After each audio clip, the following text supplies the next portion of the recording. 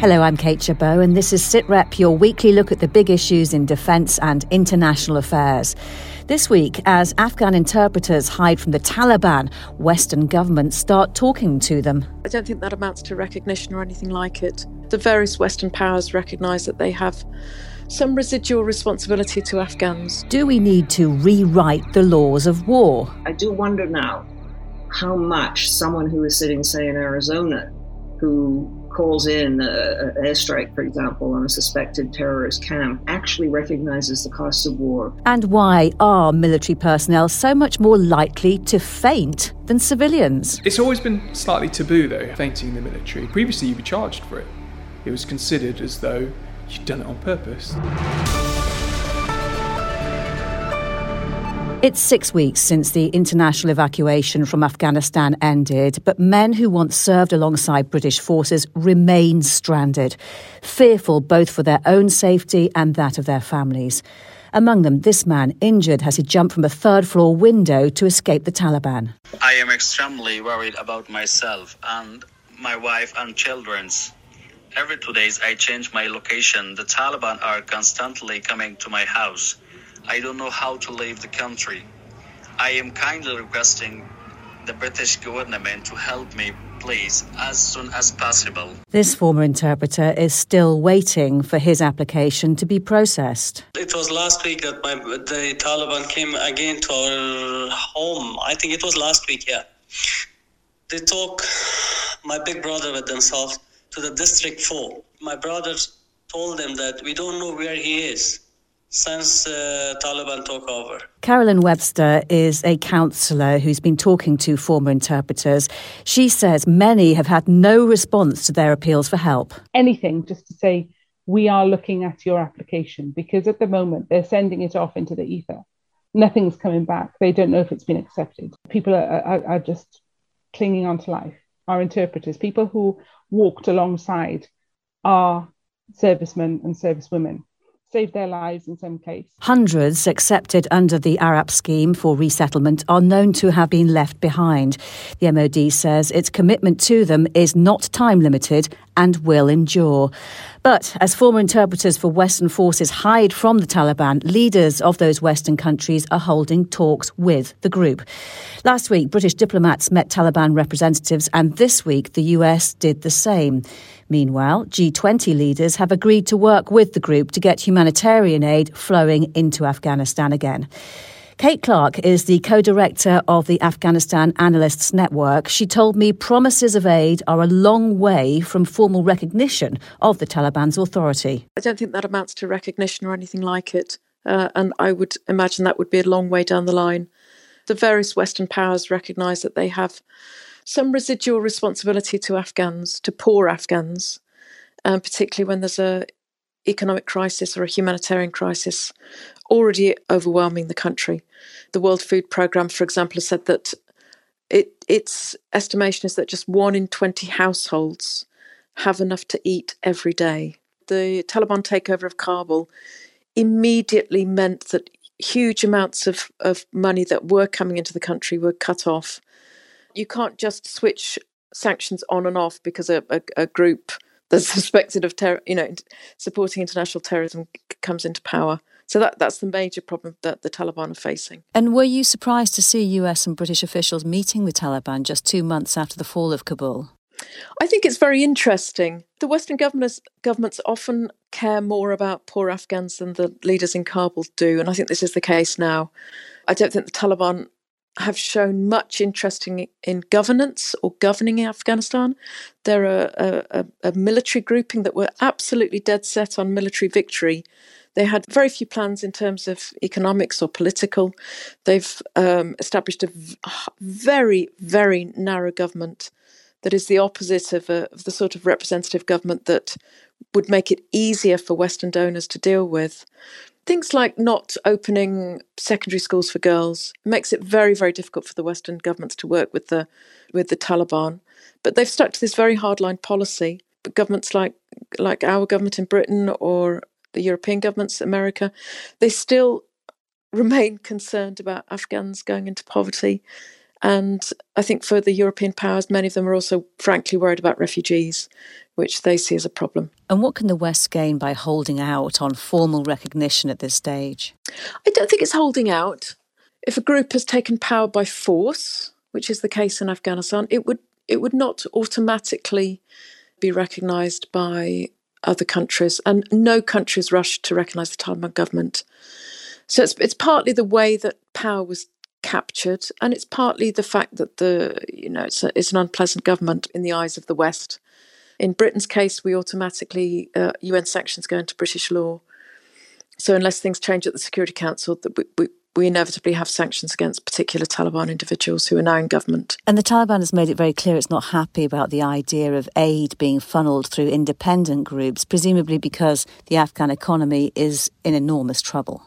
Yes, there's a great sense of entitlement by the Taliban. They've taken over the country and expected everything to carry on as normal. I don't think they quite realise that they were, in some senses, killing the golden goose, or killing the goose that laid the golden eggs when they took over the state, because all that money that was automatically coming into Afghanistan, so that's humanitarian aid, development aid, and indeed the money that was being spent by the Western armies in Afghanistan, all that was suddenly cut off, and we've been left pretty well with just humanitarian aid.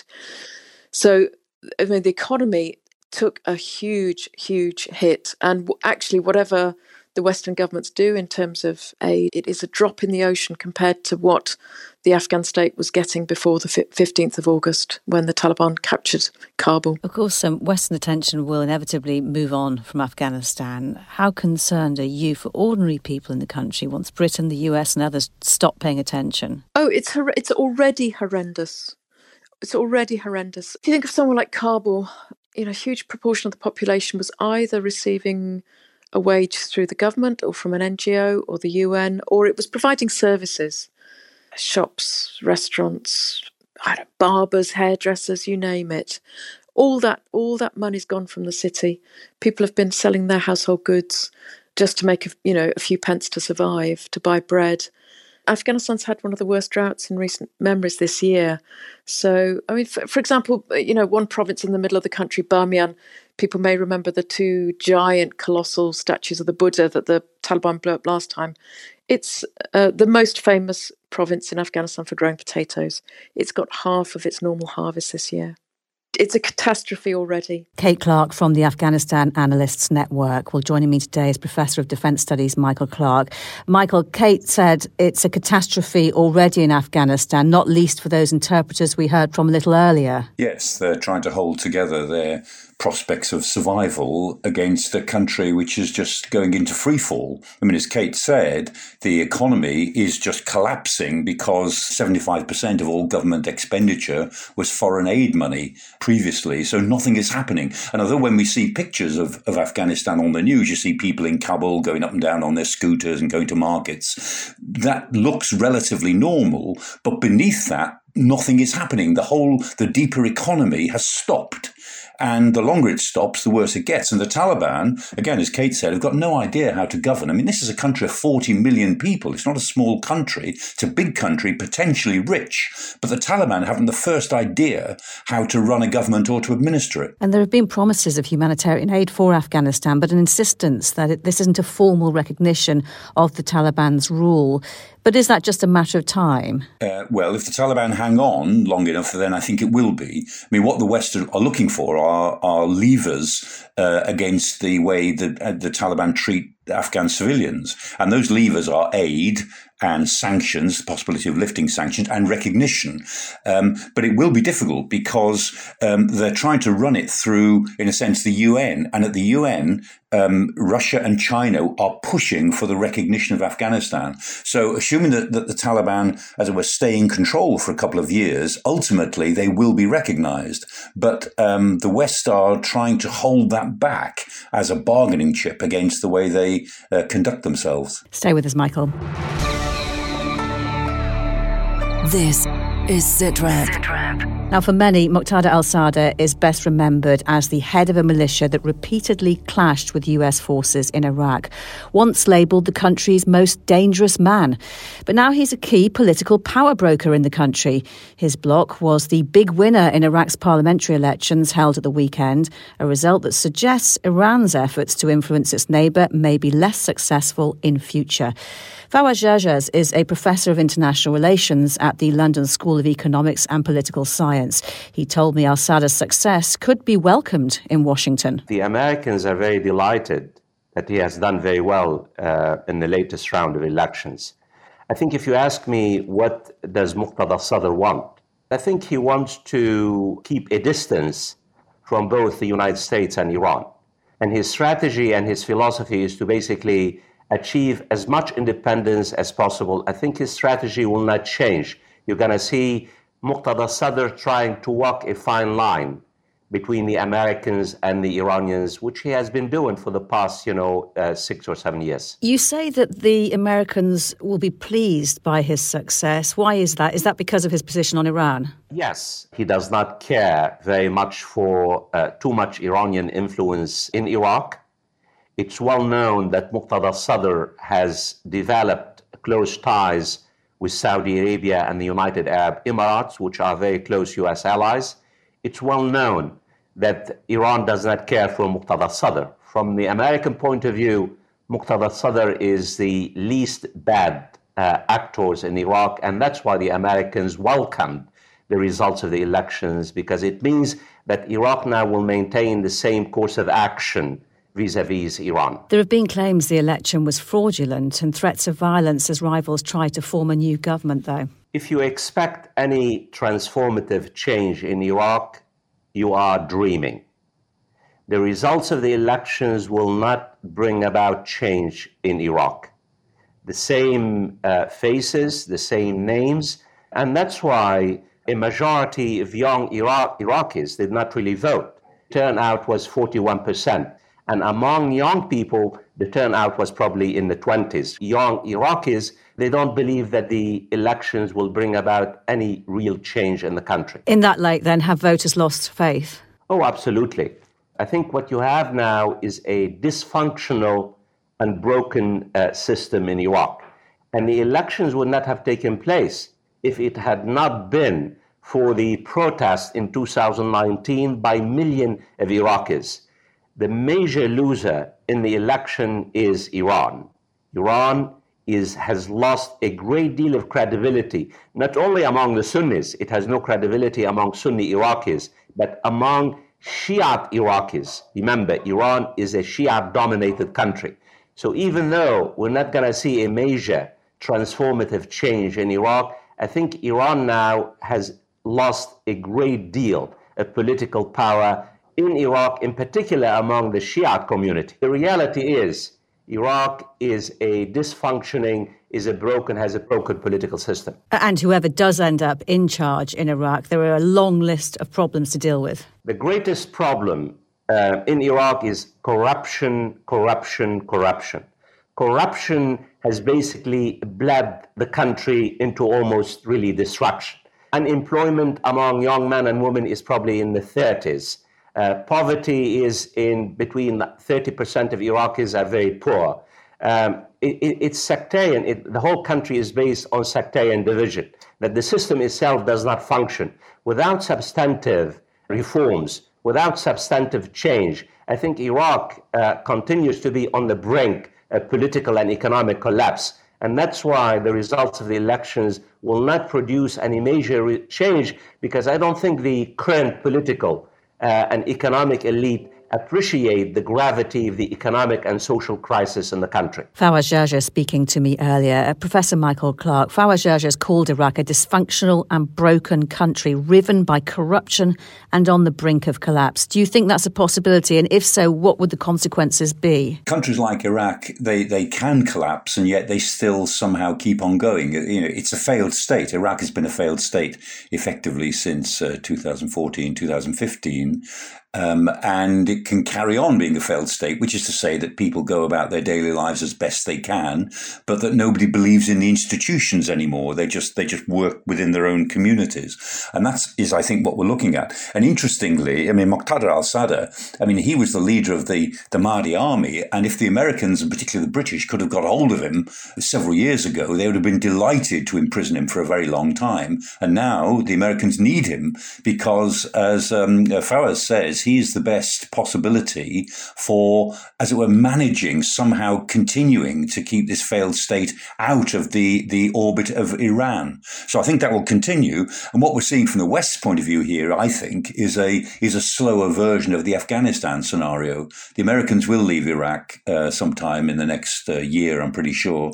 And Western influence will just, as it were, withdraw and leave behind a failed state in the hands of governments that really can't represent their people very well. Now, is war an essential part of being human? While it's usually seen as something to avoid, are we failing to learn lessons from past conflicts that could prevent more violence in the future? These are some of the questions being tackled by Margaret Macmillan, a professor of history whose latest book explores how conflicts shape society. She spoke to me earlier from Toronto and told me war has been a part of every society. I do think war is something to be avoided at all costs, but I think we have to accept the fact that it's been very much a part of human history. As far back as we know, the evidence seems to be that once we began organizing ourselves in groups, particularly once we settled down and became agriculturalists, we also started to fight each other. And you talk about war spurring invention, economic activity, national unity. It almost starts to sound like a positive thing. Yes, and I don't want it to sound like it's a positive thing, but we have to accept again, just as we have to accept the reality of war in human history, that war has sometimes produced beneficial effects. We wouldn't choose to do it in that way, I don't think, but it cannot be denied that war has spurred advances in technology and science, advances in medicine, a lot of the things that we benefit from today. For example, plastic surgery, dealing with infections on the battlefield, even the whole notion of triage. That comes from war. A number of the changes in societies, which I think we mostly would regard as beneficial, greater participation by women and the working classes in many societies, again, were pushed ahead by war because of their contributions in war. And so I think what we're thinking about with war is something very complicated. It's something that's there. It's something we have to think about. And we have to realize that in some ways it's affected our societies deeply, and sometimes for the better. And in the research that you've done, are there basic causes you found that lie at the root of most wars? I tend to boil them down to three, and of course you can quibble about which is what, but I think part of it's fear. We fight because we're afraid of what someone might want to take from us or do to us. I think peoples also fight out of greed. They want something, they want land, they want loot, sometimes they want to take civilians as slaves, capture them. And I think we also fight out of ideology, out of belief. And I would conclude in that everything from religious belief to political beliefs. And often, of course, the categories overlap. I mean, the Crusaders who went off to the Middle East in the Crusades were doing it, they thought, for a religious purpose, but they also did very well out of it, many of them. And you argue that the study of war has fallen out of fashion. Why is that? And why is that potentially a bad thing? The study of war has fallen out of fashion, I think, in countries that have not experienced war lately. I mean, a lot of the West, however you define the West, has enjoyed what people call a long period of peace since 1945. Not that Western countries haven't fought wars, but those wars have been very far from their own shores, and their own societies have not really felt the impacts all that much of those wars, unlike, say, the Second World War, the First World War. And I think there's grown up as a feeling, perhaps, that war is something that is distasteful, or if it happens somewhere else to other sorts of people. That doesn't happen to us anymore. And I think in universities, there's been a sense that we don't really want to study this subject. It's not a legitimate subject of study. And I just think that's a shame, because I think we need to understand war if we're going to have any hope of stopping it in the future. And I think we need to study it realistically. I mean, I don't like the sort of idea that we have to study war as a whole series of glorious episodes. I don't think that's the way to study it. I think we need to look at it in the round, at its all its ramifications and aspects. And nation states have largely followed the laws of war as set out in the Geneva Convention. But will that hold, do you think, in an era of non-nation state actors and grey zone threats? The trouble with the conventions on war is that they are they are observed, or they have been observed. But the pressure always in a war situation is to break them. And I think we should recognize that in the past, nation states have signed up to certain conventions and then have turned around and broken them. Germany in the Second World War, the Soviet Union, and I think even the Allies, the Western Allies at times, did not fully observe the Geneva Conventions. When you're in a war situation, the pressure to slightly bend the rules, or more than do that, break the rules, is strong. And I think we've seen that happening with the sort of wars that have been fought today by a number of countries. The war on terror, I think, led to a loosening of what was permissible. And I think, unfortunately, the United States managed, with, for example, Guantanamo, breached the rules of law. It's arguable, and people are arguing it, that drone warfare, targeting civilians often, is breaching the laws of war. We have to be careful about doing that, because if we bend or breach the laws of wars, others are going to do it as well. And as technology develops, will it become harder to even know for certain when you're at war? Will the line between war and peace become blurred, do you think? I think it is blurred.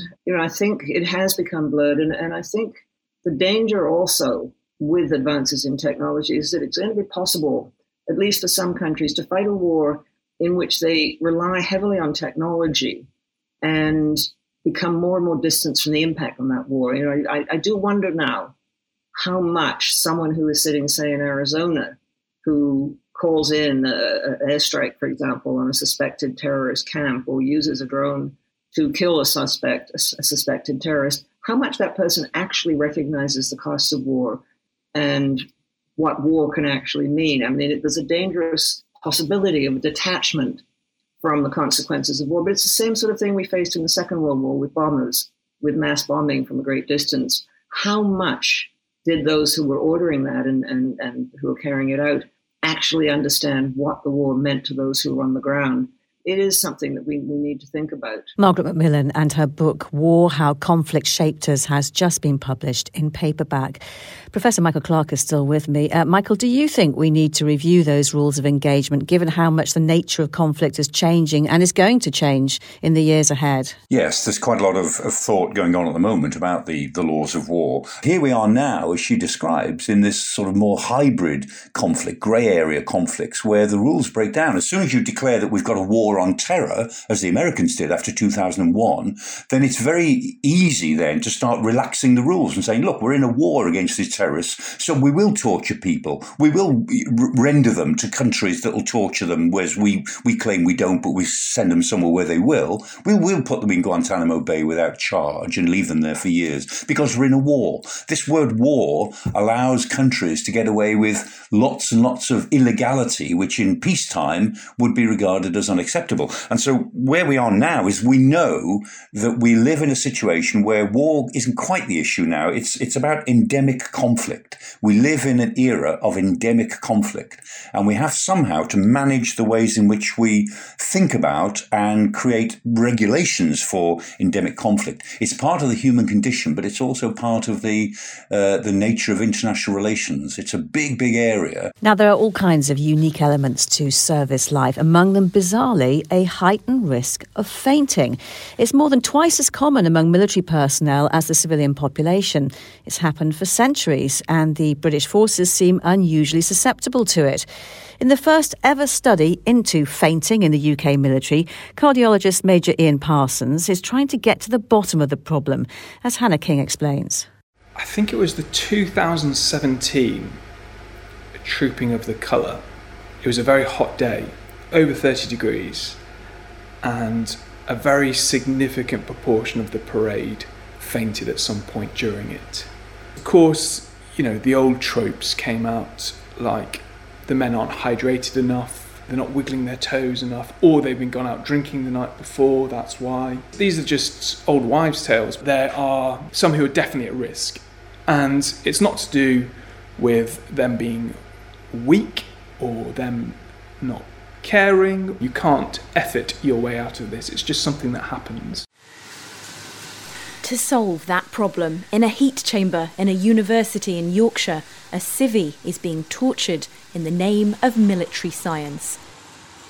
Science that's searching for a solution to an age-old problem: fainting on parade. It's a soldier, sailor or airman's worst nightmare. It's quite misunderstood, I think, fainting, by doctors as well as by the general public. It's always been slightly taboo though, hasn't it, I think, fainting in the military. Previously you were charged for it. It was considered as though you'd done it on purpose. It was quite common during the vigils on tour on Afghanistan. You know, you're trying to give people who have died a send-off and you're lying face down on the tarmac. I mean, that's just not great, is it? Let's talk about fainting.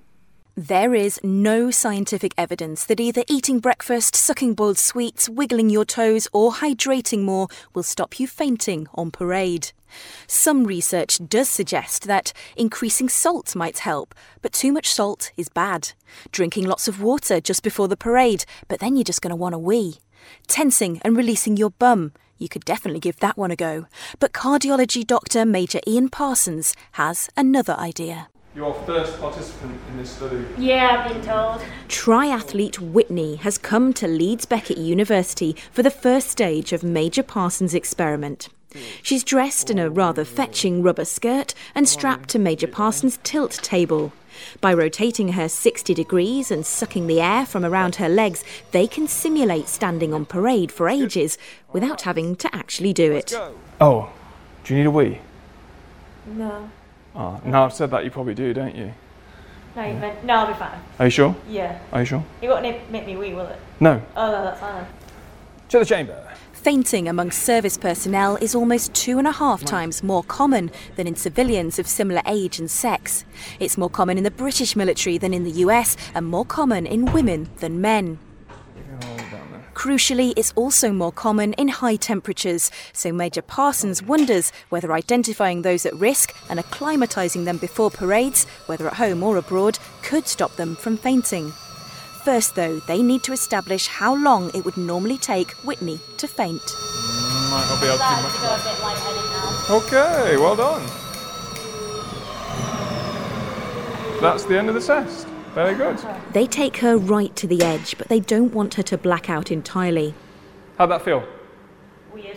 Dr. Parsons will now put half his participants through an acclimatisation programme, exercising or sitting in a bath at high temperatures, and half through a similar programme in normal temperatures in order to compare.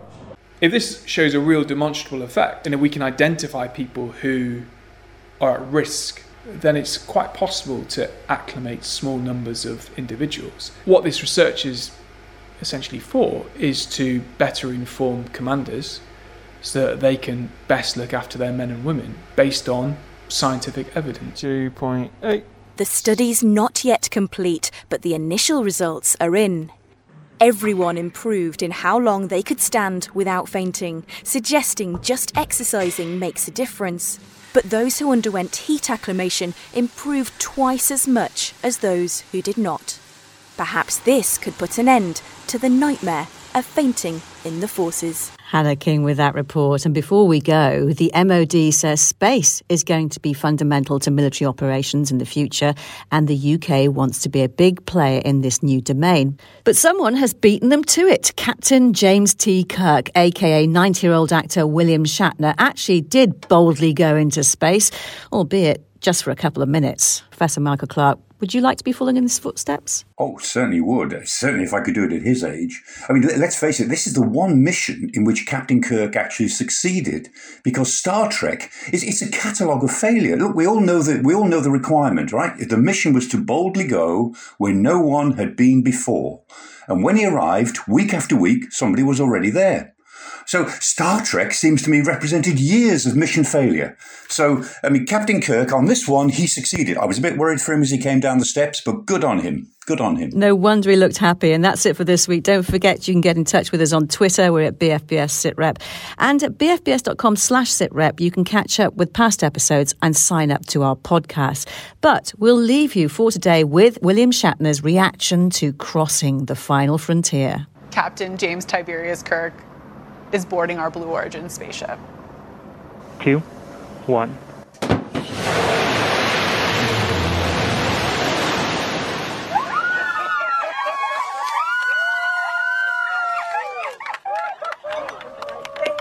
It was so moving to me This experience has been something unbelievable.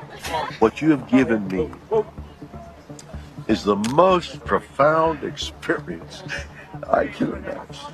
Everybody in the world needs to do this. I'm so filled with emotion about what just happened. It's extraordinary. Extraordinary.